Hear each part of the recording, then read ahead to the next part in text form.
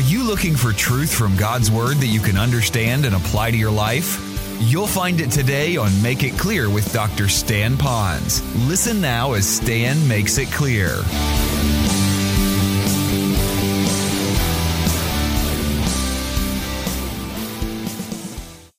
1 Thessalonians chapter 2, verse 10. And here's what you read. He says, "You are witnesses, and so is God, how devoutly and uprightly and blamelessly we behaved toward you believers." So remember, he's writing to those that know Christ as Savior. I'm already going into this when I just wanted to read it, but I got to say this. What you're about to read now, he's saying to believers for a specific reason. Hear this.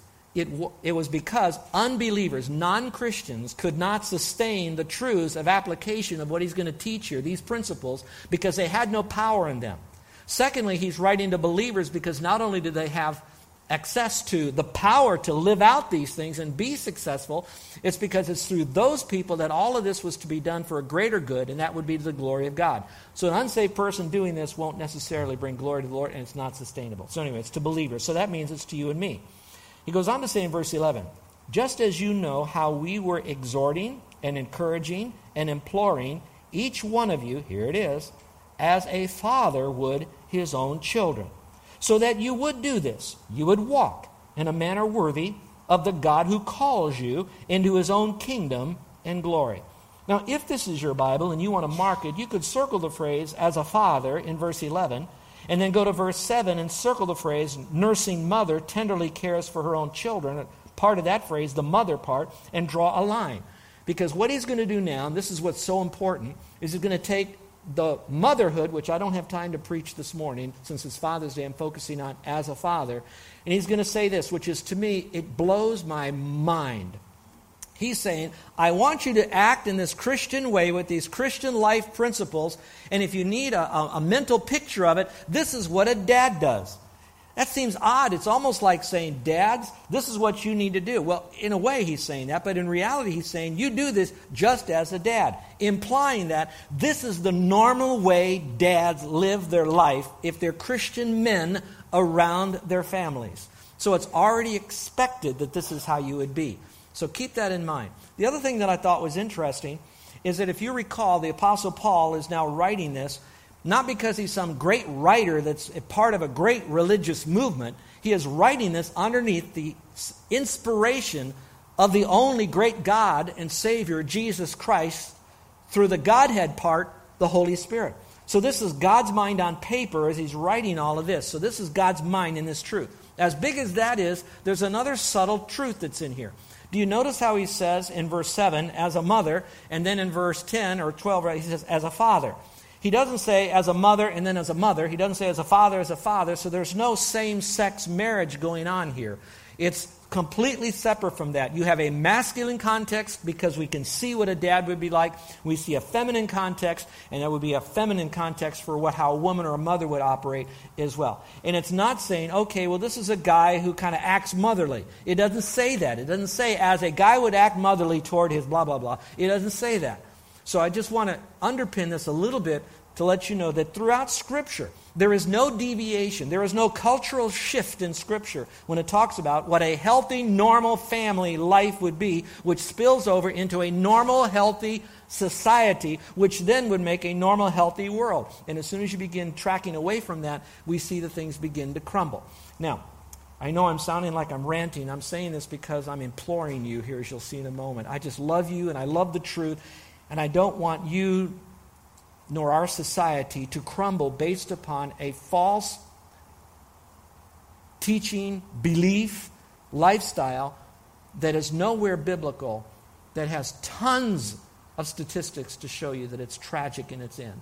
That being said now, I wanted you to see, though, that we're still going back to the Father. Now, if some of you drift, because I'm going to get a little deeper here in a moment, let me just kind of give you a couple of points. You can hang on these, and then you can go home if you want. First of all, the mother represents a gentleness in her spirit. The father represents three here. One is that he would be a model first. The second, he would be a mentor. Number three, he would be a motivator. Did you catch that? The mother is the gentle. Doesn't mean dads don't be gentle. I got enough scripture on that because it talks about that in gentleness we may rescue them who are ensnared by thoughts of the devil and all of his kind of false teaching. We rescue them by having a gentle and meek and merciful spirit. So it's for everybody. But in this context, mothers are the gentle ones. And then the dads need to kind of man up and realize that I need to show it before I tell it. And so I want to model it, but I also want to mentor them. But I also want to motivate them. I want them to get to the next level. So I can do the teaching, but if I don't really care if they're really growing or not, all I am is nothing more than an information giver. If I'm a mentor, or a model rather, then I don't really care what they do. I'm just going to take care of myself because I have to stand before God and I want to be great. It's not about that. It's all about the next generation becoming all that God wants them to be. We'll see that in just a moment. The biggest question you might be asking is, well, some of you are already at this point. You're saying, okay, I accept that. I'm ready to go. Go, go, go, go. There are others of you who are saying, why should I do that? What is my mandate to be this kind of a dad? Well, if you will, for a moment, will you hold your place here? Because I will come back to this, and you want to have your pens ready to mark it. I'd like you to go to 1 Corinthians, if you will, 1 Corinthians, very quickly, and turn to chapter 16, if you will, and look in verse 13. Paul was just driven by helping men to become all that they can be. It wasn't that he loved men more than women, but he recognized that in the hierarchy of the scheme of things, that everyone has their place, but the place for men, that the man needs to basically man up. And here's what he says in chapter 16, verse 13. Let me read this to you. It goes like this. Be on the alert. Stand firm in the faith. Act like men. Be strong. Now that is a sermon in itself with all these different sections in its own little principal point. But I wanted you to look primarily at the act like men and then the be strong. That phrase, act like men, in the Greek is the idea of owning a courageous spirit to the point that you understand what are your biblical convictions and then your commitment to live out those biblical convictions, watch this, no matter the cost. And so if we're going to be the dads that we want to be, and we're going to engage what I'm going to teach you here in 1 Thessalonians, it comes from you men saying, okay, I want to act like a man. Some of you have a King James version, and it might say, quit like a man. For the longest time, what does it mean, quit like a man? And I just couldn't get it. Well, before I ever went to the Greek, I came up with my own interpretation of quit like a man. You know why you would quit like a man? Because men don't quit. All right? Isn't that cute? But technically, though, it does mean to be courageous and to manifest that courage outwardly. And that's why it says, be strong. So in a sense, you can be courageous but not necessarily strong. But they're so much close together. It's like a first base and a second base on a baseball diamond. You need them both. They're a little different, but they're all part of the same game. Now I want to say this. This whole concept where God is now speaking to those that want to influence the next generation permeates Scripture all the way from the Old Testament, preparing the Jews before they ever went into the Promised Land. What the whole concept is, you're going to face huge obstacles in fulfilling my will, my word for you to do, which was go in there, conquer all those people, set up shop, and that's your land. You got to do that. But to do that, he had to give them some great instruction. So you can leave 1 Corinthians now, and I'm going to do a quick little rundown so you can understand that all this is coming from God. And then I'm going to say a few things about that, and we're going to get to our passage and try to get home today around 3 o'clock. Just joking. Go back, if you will, to Deuteronomy quickly. Deuteronomy. I want you to turn to Deuteronomy chapter 31, if you will. Deuteronomy chapter 31. Men, I want you to pay attention to this, even if you already feel like that you're strong, you've been in military, you're strong, you own a business, or you got people working for you, or you're strong because you've had a lot of challenges, and you face those challenges with grit and God and guts and all of that, and you're strong. Let me give this to you. Now, there are also some guys that sometimes are a little bit feeble or a little bit nervous about some of the roles that they might have to face. I have not really met very many dads who didn't say when they found out their wife was pregnant, and now they say that when we found out we were pregnant. I get all of that. But you go to the wife and she says, you ain't pregnant, buddy. I'm the guy pregnant. I get that. But at the same time, those guys are still biting their nails, especially when they dip back memory lane and they see how their dad was or wasn't, or their own propensity for hurts, hang-ups, and habits that aren't strong, and oh, well, I make it. I'll share a personal note. Carol and I were not able to have children. We've adopted older kids that had issues. Now, we chose that, walked into it with our eyes open. We know about it, and God's been gracious in many ways with our kids.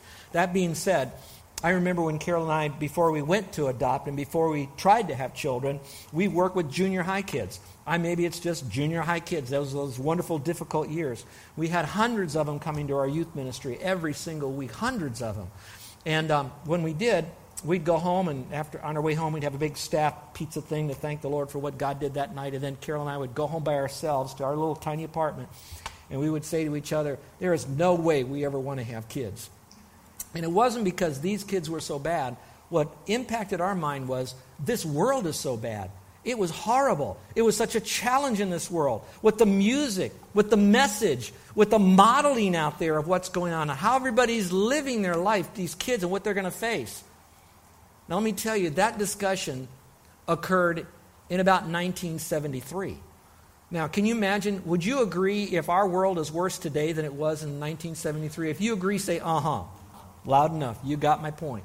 And so we faced that until we had an older couple who loved us as kind of like a parent, but not quite, who even coached us through our adoption process, etc.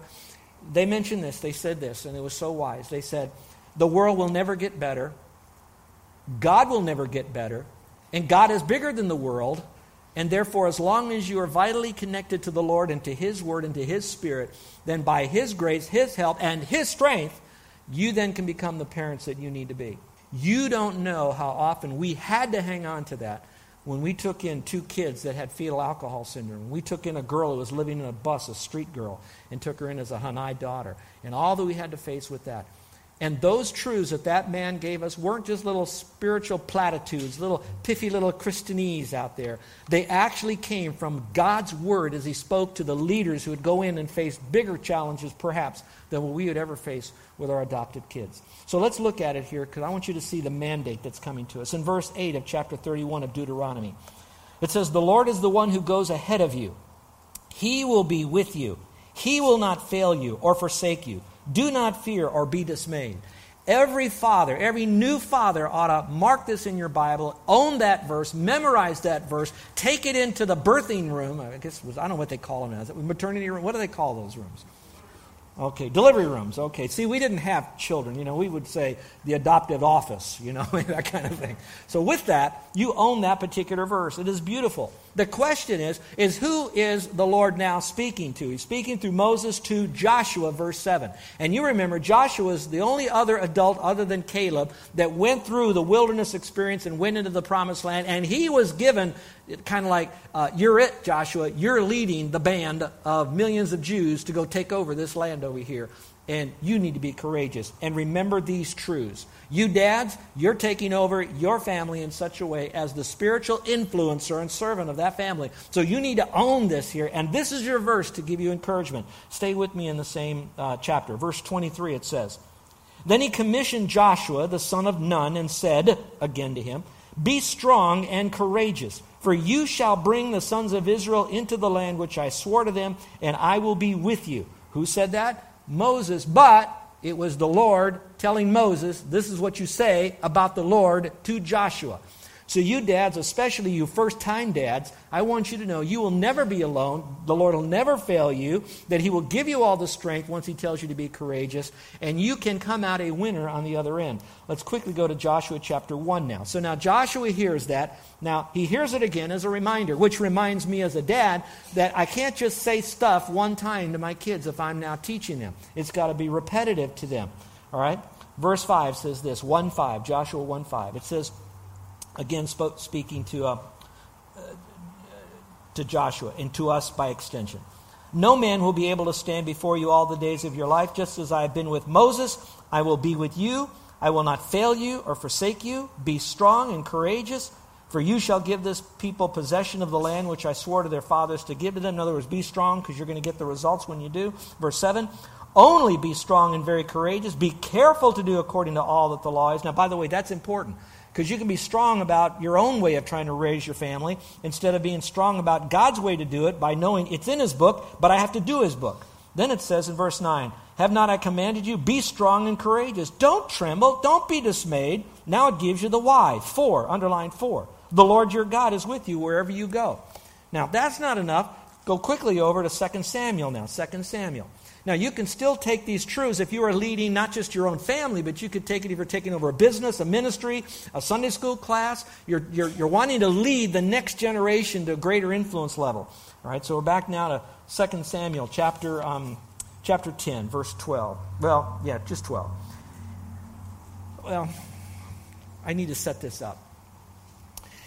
All right, you have David. He's now in the promised land. He's the greatest king Israel ever knew, but he still had problems with his enemies. There's a couple of enemies that he had out there. One was Ammon and the Ammonites. The other were the Arameans. You probably say, I don't care, that's too much detail. It's Father's Day, I want to go eat. But know this, the Arameans were a part of a sect of people who lived in Syria, so we could call them Syrians. And so when you start thinking of Syria today, you can kind of think of the same Middle East conflict style of doing stuff. So Joab now says, we've got these people that are coming against Israel here. David wants us to wipe them out. So Joab says this. He says, I'm going to take the Arameans, and you, my brother, I want you to take Ammon over here. Now, if what happens, you begin to lose, I will leave these guys and I'll come help you. If I begin to lose, you come and you help me. And then Joab gives this bit of encouragement. Now, before I give it to you, I want to remind you something.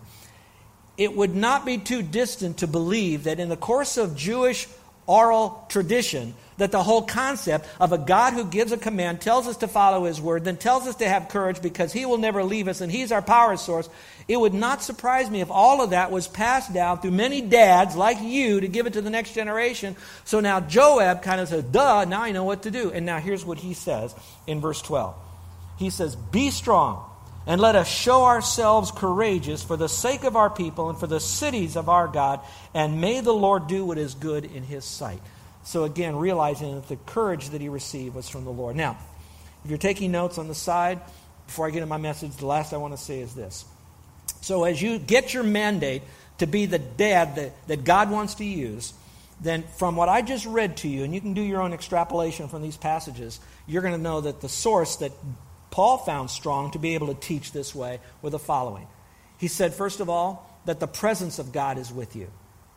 Secondly, the promise of God is with you. Number 3, the power of God is with you. The presence of God is with you. The promise of God is with you. The power of God is with you. Now, I don't have time to unpack that, and perhaps this is already the fodder for next year's the fodder for the Father's Day message next year. But this is important teaching right here so that you guys, no matter where you are, you can do this. Now, one more thought, and then I'll get into the passage. Some of you, your courage now is not like, I'm a first-time dad, and I don't know if I can be a dad, or I've just got this new baby now. I'd like to be a good dad, and you're afraid of all of that. Some of the greatest fears from men are not just the first time they do this. Listen to this. These are the dads that are listening to me right now that they have failed in being a dad. And they failed in the worst way. They were Christian dads who heard messages on all of this stuff, and they still failed in their fatherhood with their kids. However that fail is. I don't have time to unpack all of that, but they have. And so now they're hearing this message, and it's like, oh, I don't want to try. I'm so embarrassed. I'll fail again, blah, blah, blah. And you're almost staying paralyzed. In fact, you're feeling nauseous. I can't wait. I just don't want to be here right now. But out of that group could still be the guy that says, I'd like to do that. And to you, God is saying, be courageous. You get a do-over. You ever heard that phrase before? A do-over. You get a do-over. And today is your day of do-overs. Now, whether your kids turn around quickly or they forgive you or whatever, it doesn't matter in this sense. You can't control them. All you can control is you. So I want you to face that onslaught of memories of failures and face it with courage, knowing that you have the presence of God, you have the promise of God, and you have the power of God working for you. Be courageous. Now, let's go back to our primary passage. Those were my introductory remarks. Let's go, if you will, to 1 Thessalonians chapter 2. So, dads, let's learn how we can be the kind of father God uses. And it begins with, number 1, modeling a godly lifestyle. Modeling a godly lifestyle. Now, when you hear modeling today, you often think of mostly women dressed with hardly anything, walking some kind of a, what do they call that? The gangway, or I don't know what they call that thing. All right, I don't want you to think of modeling.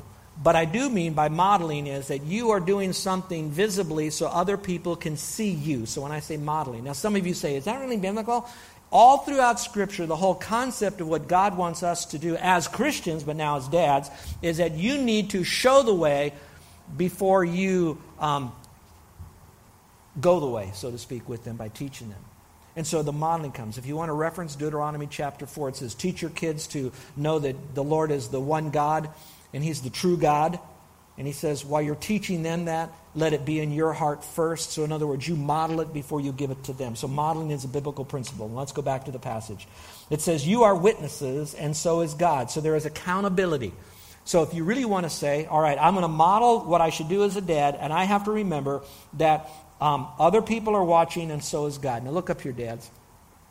Some of you, when you're reading this, you're saying, okay, now I need to model what a dad is. Okay, I want you to know you are already modeling what a dad is. I am already modeling what a dad is. You are all witnesses. If my son came here today, and you watched him out here, you couldn't miss him. He's like 6'7". He's, holly blonde, big, strong guy. He doesn't look like us. And that's because he's adopted, remember? Okay, so you'd see him come in, and you'd watch how is he talking? How does Stan? I've never seen him talk with a son before, or a child. You're going to be witnessing.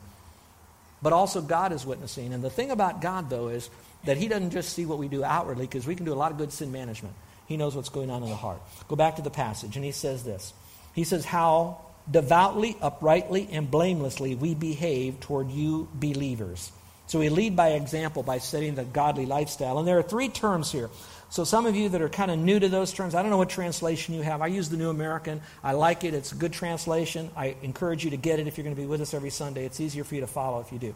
Anyway, it says how devoutly. The word devoutly there really is our holy manner of our relationship to God. So when you think of being devout, it means a relationship with God. Now, that relationship with God, watch this, no matter how it is, it will spill out to other people. Whatever is on the inside will come out. As a man thinks in his heart, Scripture says, so you'll be. So it begins inside. So in your margin, you could put inward. All right, inward is the idea.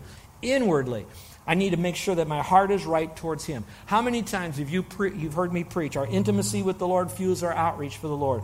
When I do a funeral, and I don't know if the person is saved or not, I remind the people that Christianity, salvation, is always an inside job. It happens inside. You get saved on the inside. What you do outwardly after that, you ought to manifest a new life and blah, blah, blah, blah. But none of that is what gets you born again. It's an inside job. You believe in your heart, you call upon the Lord, it's all inside.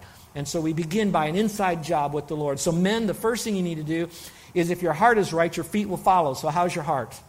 Did you catch that? How's your heart? How's your heart? All right, the second term is the word uprightly. That means a little bit more upwardly to the Lord. Okay, I got my heart right. Now I want to live uprightly, but I want to do this as unto the Lord. So while my heart is right with my motivation, my outward actions have to match my motivation, and I'm doing it for one person in the audience, and that's God. All right, so it's an inside job, but now it goes upwardly. And I want you to know this is a key now.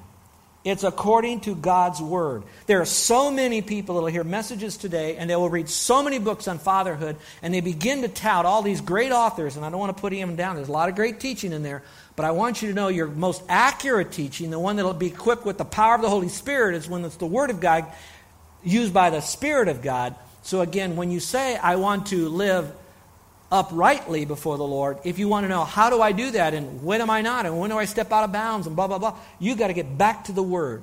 That's why we want our men to be men of the book. If there's one book you are a master of, it's going to be the Bible.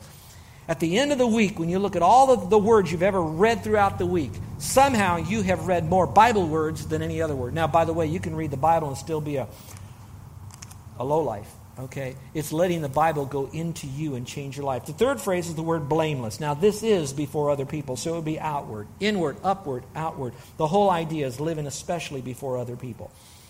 And I'll tell you, your kids really are watching you. They're seeing how you're operating. I read a very interesting illustration of this by Stonewall Jackson. His second in command was Lieutenant General Richard Ewell, who was an agnostic. He would watch Stonewall Jackson as Stonewall Jackson would praise the Lord, would pray, would live out his Christianity as much as he could as a military man through the horrific Civil War here in America. But he often wondered, how in the world can he ever do that? Well, Richard Ewell went by Stonewall Jackson's tent one night, and with the candle flickering in the tent, he looked by and he saw inside, and there was Stonewall Jackson on his knees petitioning God for the wisdom to be the man of God and leader of his own men. It was at that time that this agnostic, this atheist, then looked back and he said, if that's true religion, then I want that. He was watching him. He was seeing what he was doing. He was copying them. You're listening to Make It Clear with the teaching of Dr. Stan Ponz, founder of Make It Clear Ministries. Make It Clear is dedicated to taking the Word of God with clarity into every person's world. It is the support of listeners like you who make the ministry of Make It Clear possible. You can provide your tax-deductible gift to Make It Clear online by going to makeitclear.org, or you can mail your gift to Make It Clear, P.O. Box 607901, Orlando, Florida 32860. Thank you for helping us make it clear.